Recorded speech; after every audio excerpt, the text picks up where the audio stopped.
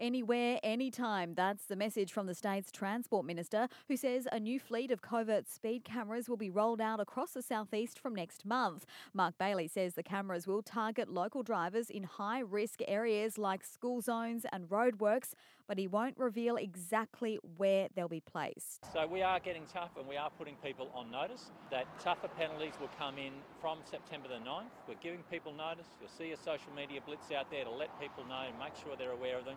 But these cameras are simply enforcing what the law is right now.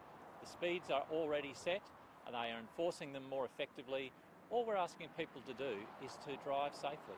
Police say speeding is one of the leading causes of fatalities and serious injuries on our roads. Last year, there were 74 fatalities as a result of crashes involving speeding drivers, representing almost 27% of Queensland road fatalities.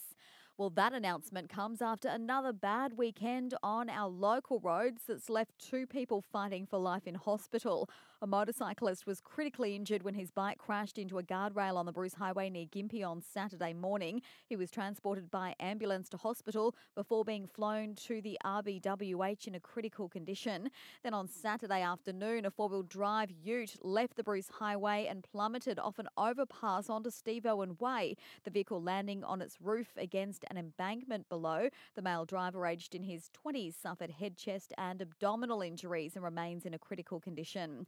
We're also hearing a man's been transported to SCOO this morning in a stable condition following a motorbike v car crash on Claymore Road at Sippy Downs.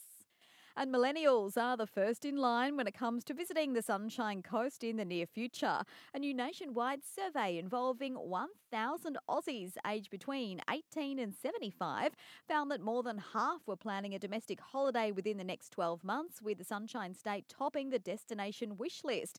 The Courier Mail reports the Gold Coast, Melbourne and Sydney were voted equal favourite city destinations, followed by Brisbane, then the Sunshine Coast. But it was millennials who were most excited to visit the Sunshine Coast, with 24% heading here for a holiday in the near future, followed by Gen X at 20%.